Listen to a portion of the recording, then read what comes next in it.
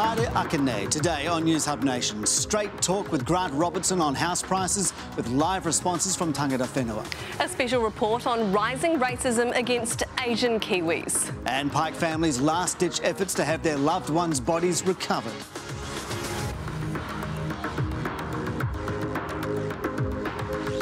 Tēnā tātou katoa. Good morning, I'm Simon Shepherd. And I'm Tova O'Brien. Welcome to News Hub Nation. In political news this week.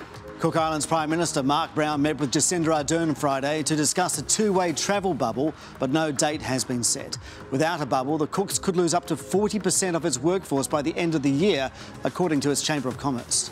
The Nurses Society is warning a trans-Tasman bubble could strain their ability to care for sick people in managed isolation. They're concerned the 40% of rooms currently occupied by low-risk Australians will be filled with travellers from countries with big outbreaks of COVID. And the government unveiled its housing policy reforms this week, including an extension of the Brightline test to 10 years.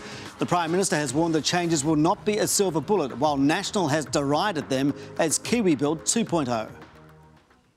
The only thing that gets more heated than a New Zealand housing market is the debate over how to fix it. Labor campaigned on it 2 elections ago, and yet in government, it's overseen prices soaring through the roof. Well, now the latest attempt has outraged investors and disappointed first home buyers. Finance Minister Grant Robertson's job is to drive the change. I spoke to him earlier. Let's start with a multiple choice question. Do you want to A, see house prices rise sustainably, or B, see house prices fall? Yeah, well, what we can't afford, and unfortunately, I've never been all that good at multi-choice, so I'm going to give you... Well, it's either A or B, isn't it? There's only 2 options there. Well, actually, there's not, and the point is that what we've seen over the last few months are completely unsustainable house price rises. And so we want to make sure that we're doing something to act against that. Sure. In the end, what happens with house prices is not just a product of government policy. It's a product of things like what the interest rate is, how much supply we've got, and we are adding to that through this package. Yeah. So what I do not want to see are the kinds of house price rises we've seen in recent times. Yeah, but do you want to see them fall then? Are more first home buyers involved in the market. OK, so would you like to see them fall? What I want to see is downward pressure on the price rises that we've seen. So that sounds ultimately, like a yes. It's not for downward pressure sounds like a yes. Downward pressure will mean that we don't see those kinds of price rises that we've seen over the last few months. What I want to see is a market in which first-home buyers can participate well, in which we've got a good supply of high-quality rental properties, in which we're building a lot more housing as well. So ultimately, the final shape of that market isn't something that I dictate. What we can do as a government is have settings in place that enable more first-home buyers to be in and enable a more affordable market. So you want and I believe the package we put forward will make a difference. You want an affordable market. If house prices don't fall, how can they become affordable? Because they've gone up by so much. Well, as I say, what we can't afford is to see those continued increases. Look, the market will function when we in a way that all of us will be more comfortable with, when we have more supply coming on board. And it's one of the reasons why, in this package, we've exempted new builds from both the changes we're making to interest deductibility and the Brightline test, because we want to shift investment to increase that supply. Okay. It's the reason why we've put $3.8 billion in for a housing acceleration fund, so that we've got build-ready land. We will get all of those things will contribute to a more affordable market. OK.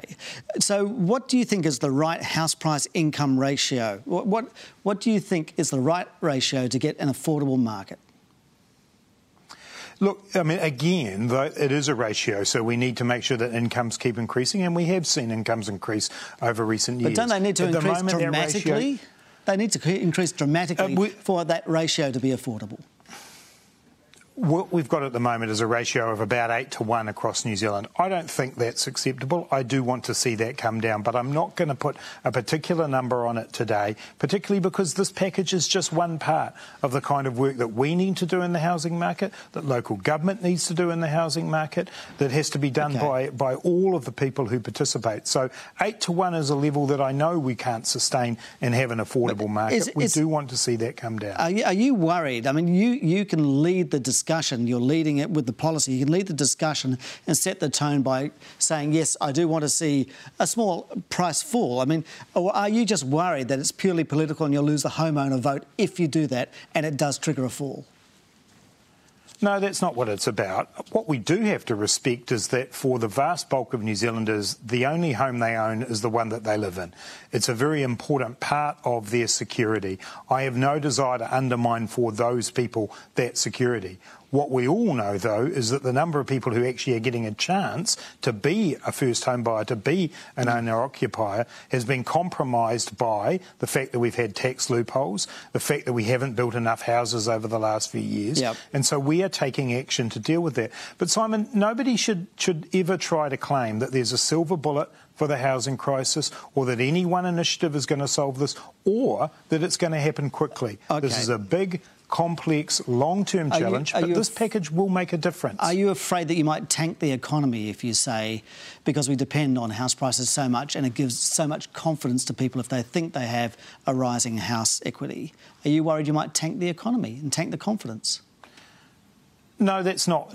I don't have that concern. I mean, one of the concerns we have had is that if we did allow house prices to rise at such an unsustainable level over a long period of time, that would start to become a house price bubble, and that would affect economic stability. And one of the reasons that we're stepping in now is to make sure that that does not happen. Look, this is about making sure that as many New Zealanders as possible can buy their own home. For those that can't, that we have rentals that are stable, that are warm, that are dry, and that we increase the supply overall. So all of those are factors that I can influence, but there are other influences in the housing market as well. Well, let's talk about the rental market then. I mean, you've extended the Brightline test to 10 years. Treasury warned that doing so could mean landlords sell up or increase the rents. So does that mean you're going to make the rental situation worse? Less stock, higher rents? No, I don't necessarily believe so. What happens with rents is a product of a number of factors, the demand and supply side, and we are moving to incentivise more supply. So that's why we're exempting new builds from the Brightline test extension and from the interest deductibility rule changes. Yep. It's also affected by people's ability to pay as well. So we have to make sure that, we keep an eye on what happens in the rental market. But we got a range of advice on this matter, and actually, to be honest, every time we've made a change in housing, we've heard from some people that it'll mean rents will go up to an enormous extent, and often that hasn't actually happened when those changes have been made. But we'll keep an eye on that, because we obviously want to make sure that renting remains affordable. Would you cap rent? Would you cap rent rises? Would you say you cannot rise them above a certain level every year? That's not on our agenda at the moment, but we will keep an eye on what happens. But I don't expect necessarily that we're going to see enormous rent rises out of that. We're certainly hearing a lot of rhetoric about that at the moment. But I know actually that a lot of the landlords that people talk about, the people who've got one property that's, perhaps there for their retirement, they actually don't do big rent increases. They look after their tenants. We want to keep supporting those people. They generally hold their homes for longer than 10 years as well. But they might have What we're looking at here is that they might have to do rent increases. Let's see how that plays out. But some of the things that I've heard over the last few days from some of the speculators and people who own multiple investment properties is talking about, they might increase rents by a particular amount. Well, what I would say is that under the Tenancy Tribunal rules, if rent rises are above the market rate, then that can be challenged. And if people do start behaving that way, then that may well be what So you're warning landlords to pull their heads in and not do massive rent increases when they can, even though you are taking away some of their tools, like the interest deductibility. What I'm saying is that most landlords don't do that and won't do that. Most landlords get on well with their tenants and help look after their tenants. What's important for those who are making some of these claims is actually that the interest deductibility regime is phased out for people who are currently using it over a 4-year period. So there's no need for precipitous action in response to that. For people who are buying properties into the future, they now know that that provision isn't available for them, and they may make different choices about their investments as a result. Well, that's right. Let's talk about that. I mean, you've talked about landlords with multiple properties, but what about the so-called mum and dad investors? Are you concerned that these people who are saving for their future by having a rental property are going to get out of the market now? And how are they going to save for their retirement if it's not profitable or even just equitable or break even to own a rental property? Well, as I say, I think for a lot of those landlords, they keep their properties for well beyond 10 years, so the Brightline extension won't be an issue. But what about the interest deductibility? They do leverage them right up. When When it comes to interest deductibility, we are phasing that in over that 4-year period, which will give those people time to assess whether or not they want to continue with this investment or move to another investment. For them or for new investors, I would encourage you to look at investing in new builds, because then you will still be able to claim the interest deductibility rules and you'll be adding to the stock. And that's the nature of what we're trying to do here, is a package of initiatives that helps not only tilt the balance towards first home buyers, but also gets on top of some of our supply issues. Do you have enough clarity about this interest deductibility on new builds? Because we may be hearing that some developers are pushing pause, perhaps, while they understand exactly what you've put in place. So obviously when we're making a significant change like this, we can make the overall decisions, but the process we now go through, as we do with any major tax change, is to consult with those very people on the finer details of this, and people will be able to understand that over the next couple of months. So obviously if there are some people who want to take a pause and a breath while that happens, that's fine, and we'll have those decisions done as soon as possible. But I would equally be criticised, Simon, if we rushed those decisions and didn't consult with the people. OK, but does that mean that the detail hasn't been worked out and that you rushed this policy, particularly the interest deductibility part, in because it blindsided a lot of people? No, I don't believe so at all. We went to the country and said we would help address the housing crisis. In the last 6 months of last year, we saw unsustainable house price rises. We have had to act in response to that. This is a significant change, I accept that, and that's the reason why we will go through and consult on the details of it, but giving New Zealanders a clear signal of how it is that we're going to tilt the balance towards first home buyers and add to the supply of housing is something we've been called on to do. We've done that. Okay, we'll consult now on the finer details. We'll talk about first home buyers in a moment, but the extension of the Bright Line test, you ruled that out in the election campaign, so how can voters trust your words? Yeah, so obviously when we were putting our policy together, we were being advised at that time that actually the effect of COVID-19 would be for house prices to go down. The opposite occurred in the second half of last year, dramatically, and so we have had to go forward with a policy such as extending the Bright Line test that we did not plan to do. What I said in a particular interview was that I ruled out the extension. That actually wasn't what was in the Labour Party's policy for the election. I was too definitive there. I accept I got that wrong. But actually we've acted now in the face of the circumstances that we've got, because I think that's what New Zealanders would want us to do. I mean, you came into power 2 elections ago saying you were going to help fix the housing crisis, but last year you were waiting for COVID to do it for you? No, far from it. I mean, we did a number of things in the first term, particularly in our State House building program, which is a bigger building program than any government since the 1970s, changing rental laws to make things fairer and more secure for tenants. We did do a lot of things, but this comes back to the very comments at the beginning. This is a big, complex challenge, decades in the making. There is no single silver bullet for it, but what we've done in our first term and in this package, I think will make a difference. Do you think that you have raised the cap enough for first home buyers? I mean, it's gone up between $25,000 and $100,000 depending on where you're trying to buy, but you know, as you say, the prices have gone up way more than that. First home buyers still shut out of the market by this policy. Yeah, so we have to find a way of judging where those first home loan grants and where the caps come in. And we use the CoreLogic data. The data we used for this was actually from March this year. And that data, tells us that what the median of the lower quartile is. So this has always been for starter homes. These are for first homes.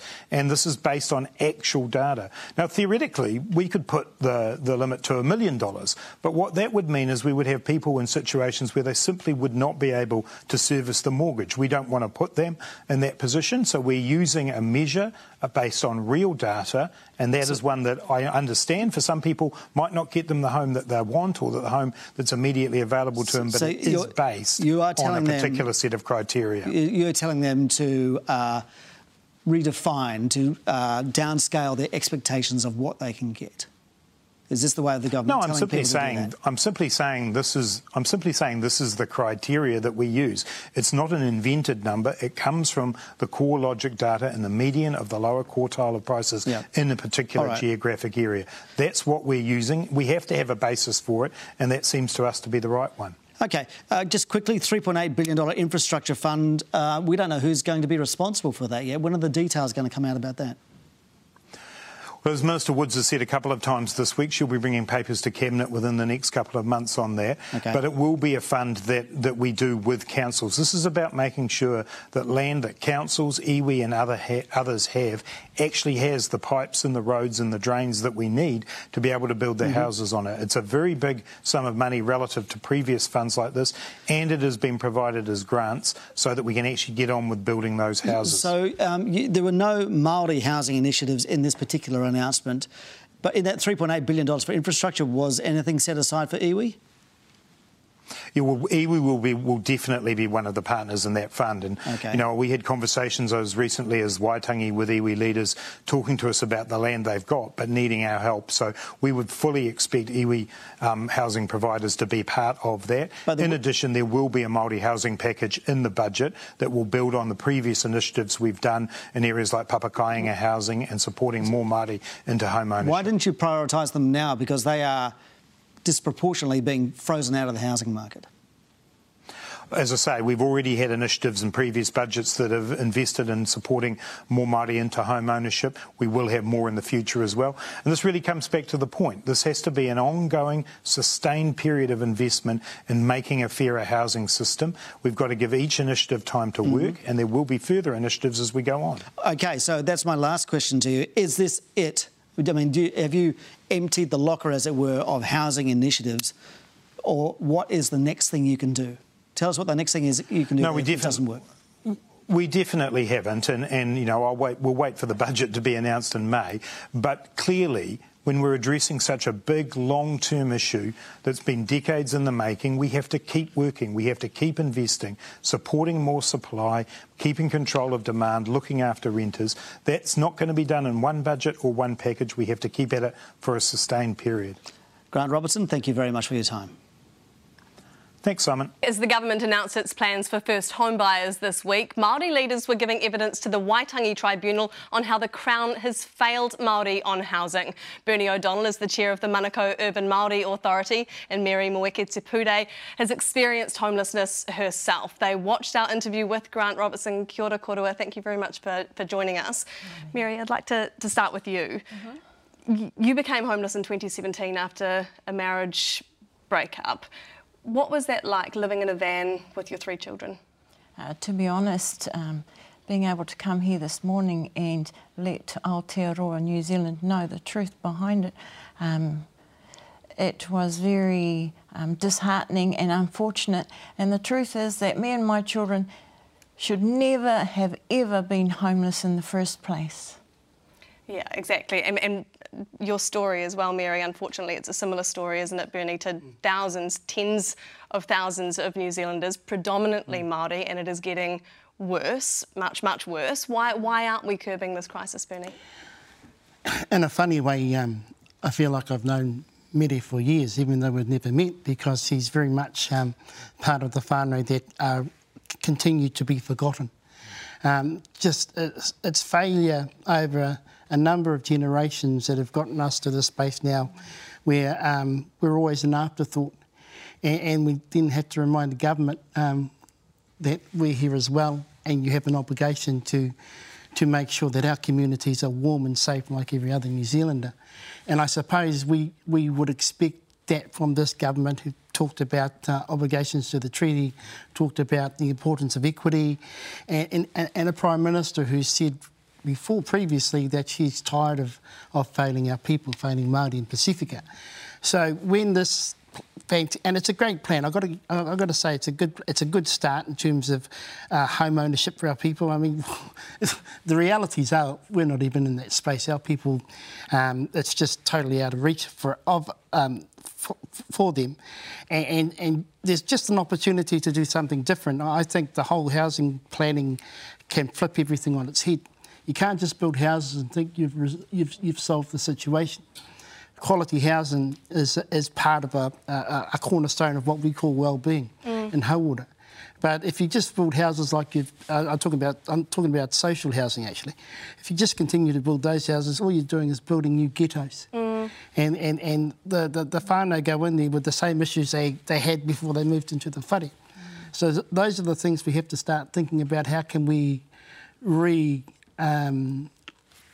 recalibrate, if you like, what we're doing with the housing strategy. Because there's that real need for the wraparound support, because Mary, in your experience, there wasn't any room in safe houses, or they weren't suitable for your children. You were being turned away, weren't you, by all these private landlords. And then when you went to the Ministry of Social Development, they told you didn't warrant assistance, that you weren't destitute enough. So in your experience, how are government agencies treating people that need help?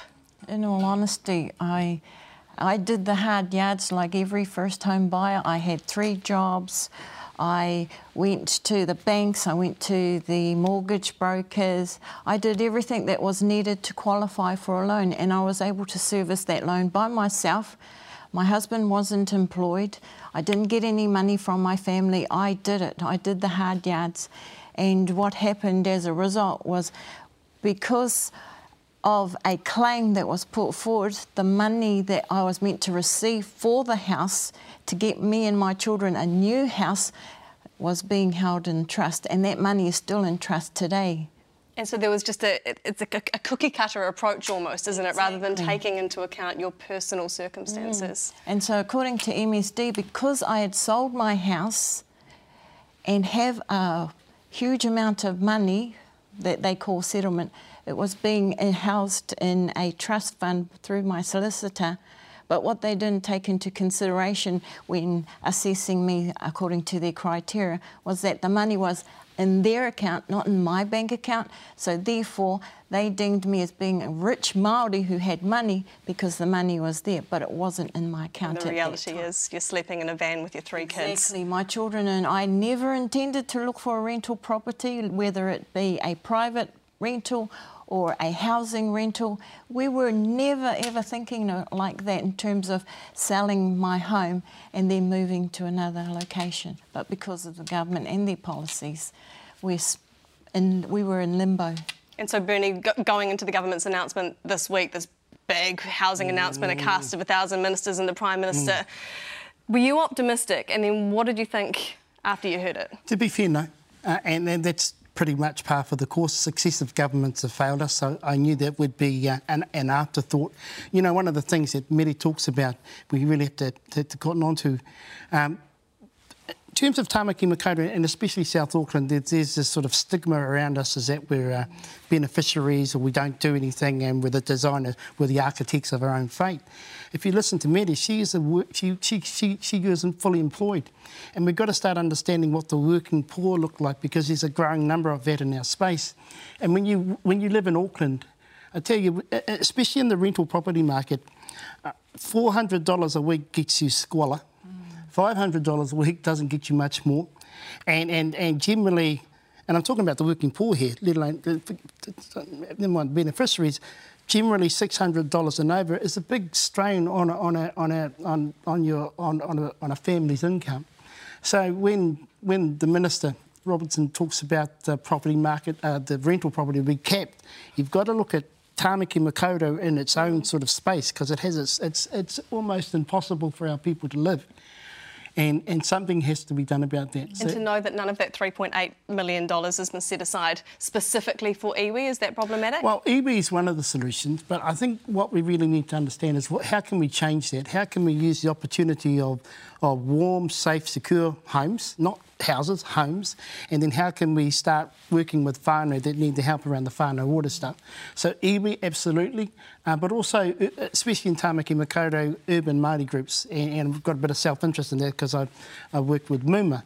But the thing about the urban Māori marae that I work with, which is Manariwa, Papakura, Ngā Whare Te Puia, which are South Auckland, they're all on or next to pockets of government-owned land. All they have to do is make them available for the build. And what we should be doing after that is understanding that if housing is the first objective, quality housing is homes are the first objective, then the next one is around whānau water.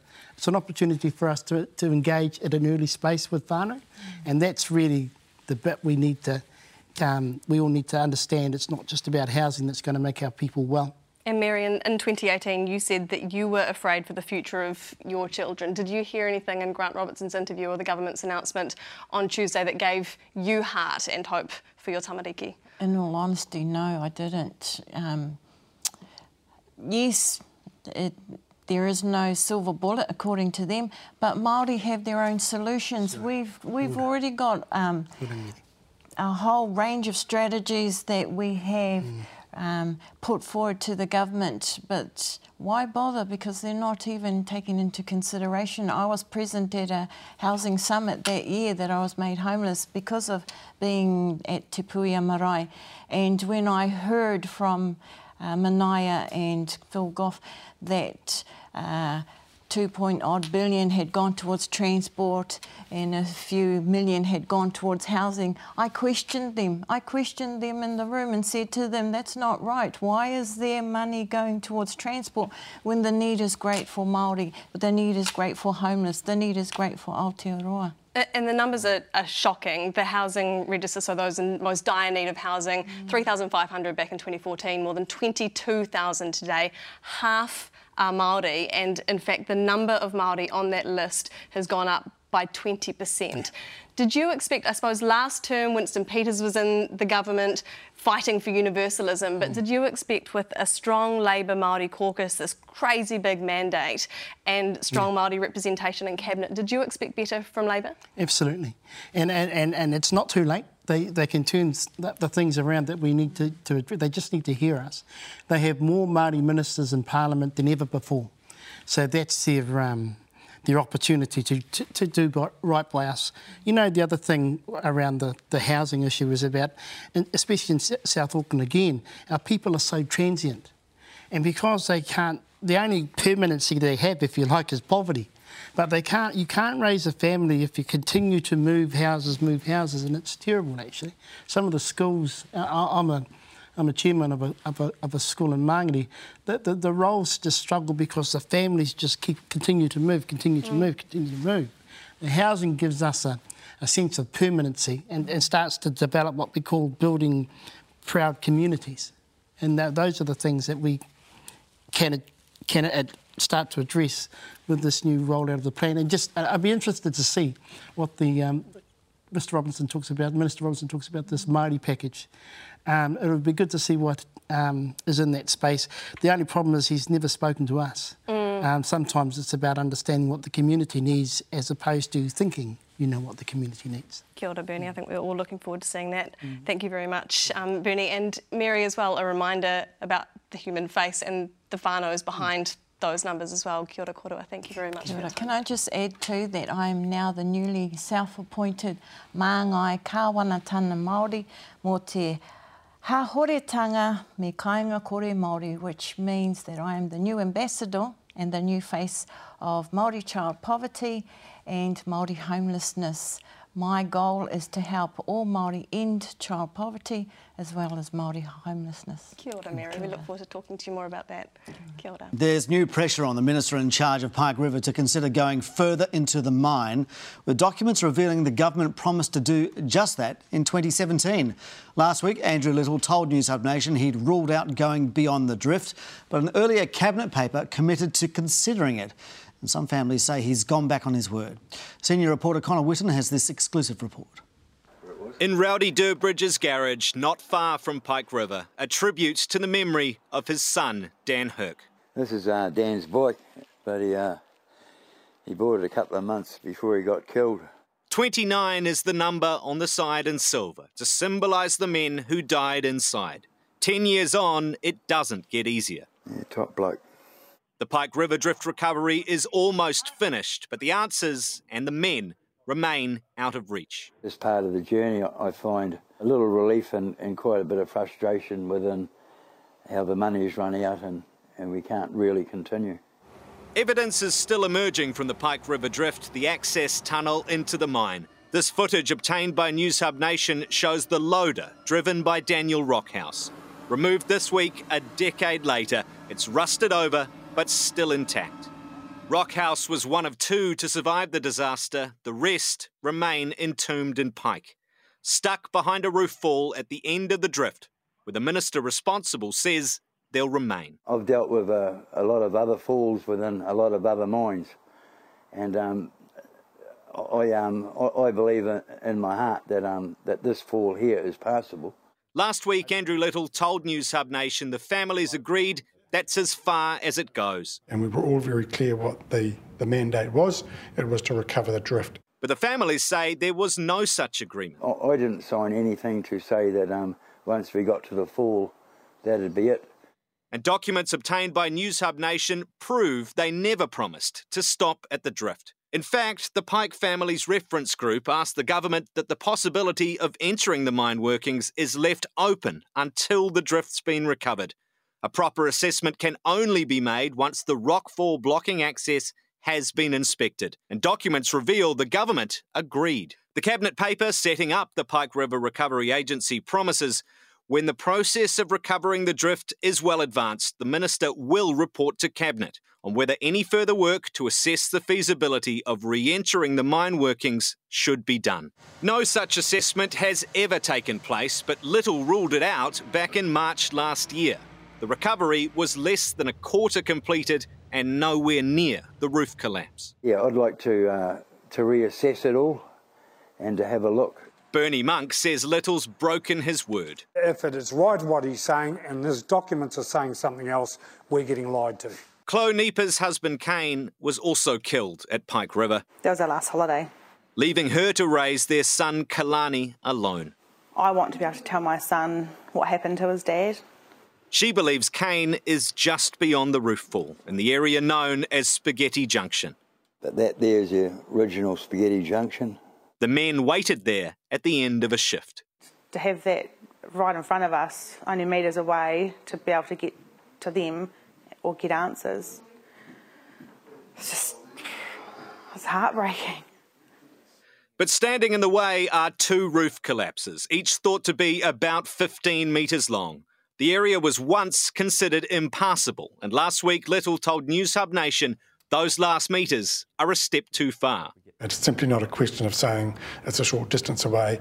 It is tens and tens of millions of dollars away. But neither the agency nor the government know what entering the body of the mine would cost.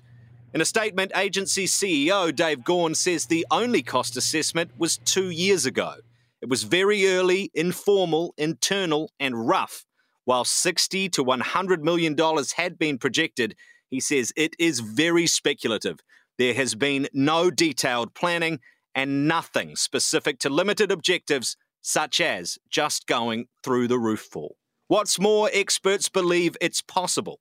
I think it's feasible. David Bell is an independent geology expert who previously advised WorkSafe and police. There is definitely scope for doing more if it isn't a major impassable rockfall. Another says gas is not an issue. Ventilation expert Dr. Roy Morby consulted on the family's technical advisory group. He says, it's my opinion the Recovery Agency have sufficient information to develop an appropriate gas management strategy to safely proceed through the fall and further into the mine. I don't understand why they can't analyse it, see how much it's going to cost. We asked Andrew Little whether he'd investigate the cost of going further into Pike River Mine. In a statement, he said only that there's been no change to the mandate for recovery of the Pike River drift. Little has a meeting next week with the Pike River Families Reference Group. They represent some, but not all, of the families. Durbridge is a member, and he has a message now. If that happened, crikey Dick, it'd be phenomenal. Yeah, no, I'd be over the moon, to be honest with you. Connor Whitten with that report. I'm joined now by our panel, News Hub business reporter Madison Reedy, parliamentary staffer turned PR consultant Ben Thomas, and Matthew Tukake, the chairman of the National Māori Authority. Kia ora koutou. Thank you very much for joining us. Ben, given that the government promised in 2017 to consider going beyond the drift, why do you think Andrew Little is reneging now? This obviously is an unspeakably sad situation going back about 10 years. I think the initial mistake was Labor promising to go back into the mine. It's still not clear, even at this stage, what anyone thinks they will find by going back in there. We know what happened in the mine. There was a Royal Commission of Inquiry.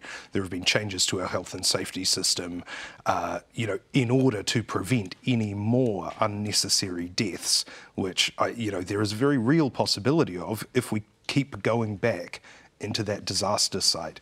It is a tragic situation, but I don't think it's within the power of the New Zealand government to give the families the closure that they want. Do you think, though, Maddie, that is it about safety? Is it the expense? Is there a lack of political will? I mean, this story will forever break my heart, Tova, but I don't think this was ever about money. This was a commitment to those families that they would go in and that they would hopefully bring their, fathers, brothers and sons back out. I don't think any of this is about cost. I mean, the benefit is to the family. If the government wanted to put more money out to do it, they would do it. I think it's political will, not money. So, Matthew, given that they are so close, do you think that they should take the next step? Look, I'm a great believer if you're that close, go further. At the end of the day, a promise has been made to those families. I mean, as a Māori, I know what grief and mumai looks like, trust me. But at the end of the day, there's only so much you can do. At some point, we're going to have to make a decision and move from grief into memorial stage. Let's have a look at, creating a national memorial down there on the site. Because the last thing I want to do is send more people in there and risk their lives and their safety. If indeed something does happen, somebody's going to look for somebody else to be blamed. And perhaps a bit of consistency from the government as well. If there is a cabinet paper suggesting that they might do this, the families don't feel like they have this commitment or this line in the sand from Andrew Little. Do you think that they need to at least be a bit more consistent with their communications? Initially, the commitment to go back into Pike River came at this very untidy time in the Labour Party's history where they were making all sorts of promises. It turned out they couldn't deliver. It came around at the same time as Kiwi Build, around the same time as all of these things that aren't quite as gut-wrenching, but were also just things that a reasonably desperate opposition were kind of spinning off the top of their heads. They should never have made the promise. They set expectations way too high that they would deliver something that they never could. I want to move on to housing now because there's been plenty of reaction to Labour's housing announcement this week. Maddie, Grant Robertson basically rushing out that tax write-off, blindsiding investors. What are you hearing from some of your sources? A complete blindside, and what terrifies me, and in fact what I'm hearing a lot from property investors, mostly landlords too, but also from the likes of economists, is the fact that there's a complete absence of any Treasury analysis that I'm aware of on this interest deductibility, this tax change, which will slap more money, on the cost of owning a rental, especially multiple properties.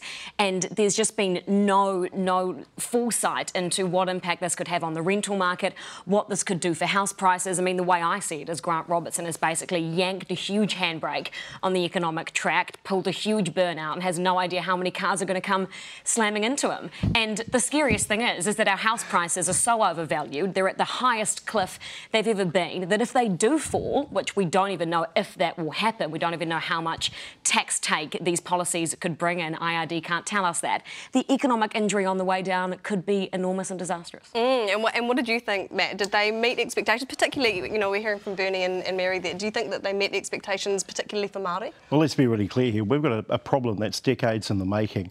Look, we can carry on about the Bright Line test as much as we want, about property investors and all the rest of it, but let's get some facts on the table. We need to build about 20,000 new homes minimum just for the state sector. All right, the average cost of a house with no land is about $396,000 in Auckland alone. Somebody try and tell me where we're going to find the capital to build that many homes at that value and also the land to go along with it. It takes about 9 to 12 months to get a house to market fully built. That includes a consenting process on the off chance that the pipes and the drains and the sewage stuff below ground is all ready, and it also relies on whether or not we've got enough of a workforce to build these houses. Builders, labourers, chippies, sparkies, roofers, glaziers, plumbers, gas fitters, you name it. And by the way, they can get up to 25% more for doing the same job in Australia, who who's using construction and infrastructure as economic stimulus right now. So let's just get a reality check on where we are. We also know that we have a massive problem with the rental affordability market. Now, has anything that's been produced so far reflective of that? So I want the politics out of this, and I want us to focus purely and squarely on the reality of what it takes to stand homes up now. I want to put the politics back in for a second and carry on about the Bright Line test. Ben, do you think an extension of the Bright Line test to 10 years, is that Jacinda Ardern breaking a promise when she said she wasn't going to introduce a capital gains tax under her watch? Yeah, of course. But I think it's an acceptable breaking of a promise. What we saw with its budget responsibility rules in the previous term was the government establishing its economic bona fides for fiscal management. They did that successfully, and what that does is it buys you some leeway, just as it did with John Key and Bill English, to say that they were going to have tax, revenue neutral tax changes that actually ended up costing quite a lot. You do buy that credibility by ramping up your record. The question is, will it do anything? I think Madison's right. Previously I've criticised the government for not being nearly bold enough on housing. I think it's very bold to implement a policy when you basically have no idea what it will do, which is the case with these interest deductibility rules. The other thing that's really interesting is that, so the way that it's being done is this law will be passed in October. It will be retrospective back to today, and yet some of the details, like will new builds be exempt from interest deductibility restrictions, are not actually set out in the documentation the government's released. Very confusing. Now, Grant Robertson repeatedly said in that interview, new builds will be exempt. Well, but actually, figured it out that morning, TBH. Yeah, if you go to beehive.govt.nz and check out the government's official communications, they say that's still being worked on. Now, either they were up late last night working on it, or there's some real message confusion here, and it's not really acceptable to let people, plan for things they'll be liable from today, but not tell them about it till October. I think they still haven't figured out how they want to term a new build, but that's something you figure out before the policy is announced. Maddie, so much squirming from the Finance Minister, from the Prime Minister, from any politician you ever ask about whether house prices need to fall. Do they just need to be upfront and say, yes, there's too much heat, it needs to come down? Absolutely, absolutely. And as you were talking about, messaging and communication, uncertainty counts for a lot, economically speaking. And even just by not having a clear message and using confusing words like we want to slow growth, unsustainable growth. It's just up or down. That's as simple as it is, We know that they can't stay where they are and tilt the balance towards first-home buyers. We know that you're siding with them. Just say it. Just call this a war on property investors. Call it what it is. Yeah, I mean, the terminology used, quite frankly, is just nonsense. It's hoha. I mean, just say it call it what it is. This Bright Line test, for example, it's a capital gains tax. Let's just call it a CGT, move on with life, set the parameters around what the CGT needs to look like, learn the lessons from what happened in Australia, and come on, let's all just get on with it. But this overuse of language that, quite frankly, the average New Zealander, let alone the average Māori, cannot understand, means that you're looking at the TV every night thinking, but what did you just say? I don't understand what you just said. But remember, overall, it benefits the government to have rising house prices. The majority of people who turn out to vote for elections live in an owner-occupied house. The government does not want prices to fall. It does not want it to sound in the media like prices will fall. What it wants is for people to believe that it is doing something to salve the consciences of some guilty, 10 property owners, and to make its base think that maybe there's a bright future ahead. And on that happy note, we have to leave it there. Thank you very much. Clear message to the government. Stop playing political silly buggers with housing. Up next, stark warnings about rising racism against the New Zealand Asian community. There's a warning from the New Zealand Asian community. Racism is rising and needs to be stopped before there's a tragic repeat of the Christchurch terrorist attack or the Atlanta Spa shootings. Anna Bracewell-Worrell with this report. A car pulled up and started throwing beer bottles at me and calling me racial slurs. Every single day, pull their eyes back and say Ching Chong Chinese. I had an incident where someone threatened to kill me, and it was very specific as to how he was going to kill me. The woman come out and pointing at me, go back to China, like that. All of these people have been told to go home. They are home, even if sometimes it doesn't feel that way. Steph Haihui Tan went to school in Auckland. Trying to fit in with predominantly Pākehā classmates meant rejecting her mother's homemade lunches. My mum would make me an incredible lunch of Chinese food, and people would smell it and say, that's smelly, disgusting Chinese food.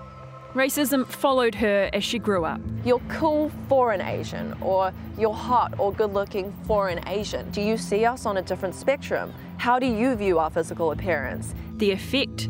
Battling with an internalised feeling of being less than. It's very embedded, and you start to believe that you genuinely are inferior. It can mean withdrawing from society. It can also mean saying, hey, I'm really Kiwi, and so I'm going to distance myself from my family, their traditions, from a foreign accent. It might even mean using racial discrimination against members of your own ethnic group, making fun of their accent, that kind of thing. There's a long history of anti-Chinese racism. From 1881 until 1944, Chinese migrants faced a steep tax to enter New Zealand. Ships could only bring in one Chinese migrant for every 10 tonnes of cargo.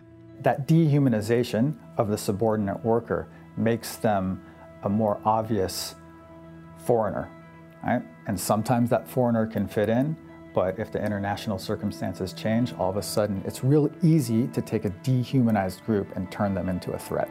That's what happened when COVID-19 emerged from Wuhan. Further exacerbated by the former US president obsessed with blaming China for the pandemic, drumming up anti-China rhetoric. Nation's going to defeat this terrible China virus. Kung flu. The China virus, as I call it, because it came from China. The United Nations must hold China accountable for their actions. When people in positions of authority mainstream racist ideas and mainstream racist rhetoric like that, it emboldens people and it makes people feel like it's okay to say those things. Figures released by the Human Rights Commission in February found 44% of Chinese New Zealanders feel unsafe due to blame for COVID-19. 54% experienced racism since the outbreak. 20% of those people hadn't experienced it before COVID-19. In March last year, at the height of COVID concerns, a stranger sprayed a cleaning product on Francesco Hernandez at an Auckland mall. I have no idea what it was because I didn't confront him or anything. It was soapy, for sure. These Asian New Zealanders, their experiences of racism were front of mind on Tuesday when awful news broke from Atlanta. A mass shooting targeting spas. The killings happened amid a surge of hate crimes against Asian Americans. 8 people killed at 3 different locations, 6 of them of Asian descent. It struck home in Auckland. I think that could have been my mother, my sister. Around the US, groups rallied to support the Asian community. In Auckland, Tan organised a march for Saturday. I don't see these events as just isolated lone wolves, extremists. We as a society breed this extreme behaviour because of what we normalise just on a day-to-day basis. It's those everyday little comments, such as go back to China, Ching Chong, horrible slurs like that. That is what normalises to the extremists that we are a vulnerable group that deserves to be targeted. Muslim communities warned police of rising racism before the Christchurch terror attacks. They felt unheard. Tan's issuing a similar warning. It could happen again against the Asian community. We don't want it to get bad enough that some horrific extreme event has to happen before we pay attention. Race Relations Commissioner Meng Foon has escalated concerns about a copycat event as well. Authorities really need to be alert. Other groups are on the alert too. Paparua monitors online hate. It says anti-Chinese sentiment is rising, especially among anti-vaccine and anti-lockdown movements. Police can record whether crimes are motivated by hate, but hate crime is not an offence in and of itself. Tan wants that changed so that assaults motivated by hate carry a heavier sentence. And adding that into policy here really symbolises that we cannot see each other as complete different people. But mostly, she just wants New Zealand to do better. In our pandemic response, it doesn't help blaming anyone and being racist to anyone. It's simply racist. What we need to do is come together and support one another to keep each other safe. It was another fiery week in the chamber with clashes over capital gains and even calls for the Speaker's resignation. Here's Finn Hogan with the week that was in Wellington. Well, to the surprise of no one, there was a whole lot of housing in the House this week. Could now be subject to tax on their family home. Under the policy introduced by the national government, But now in his 4th year of Speaker, Mr Mallard seems to be losing patience. The Leader of the Opposition thinks she's got the answer. She shouldn't ask the question. I just live in hope sometime in this House that someone will ask a genuine question.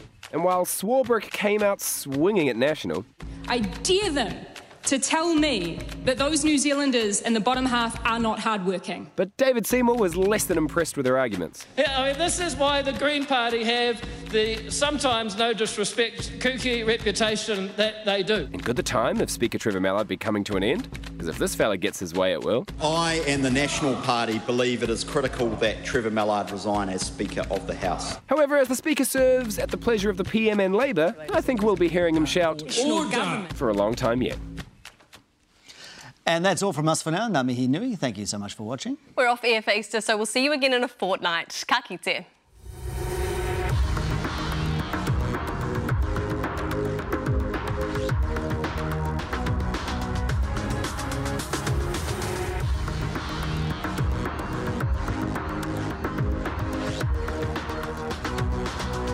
This program was made with the assistance of the New Zealand On Air Platinum Fund.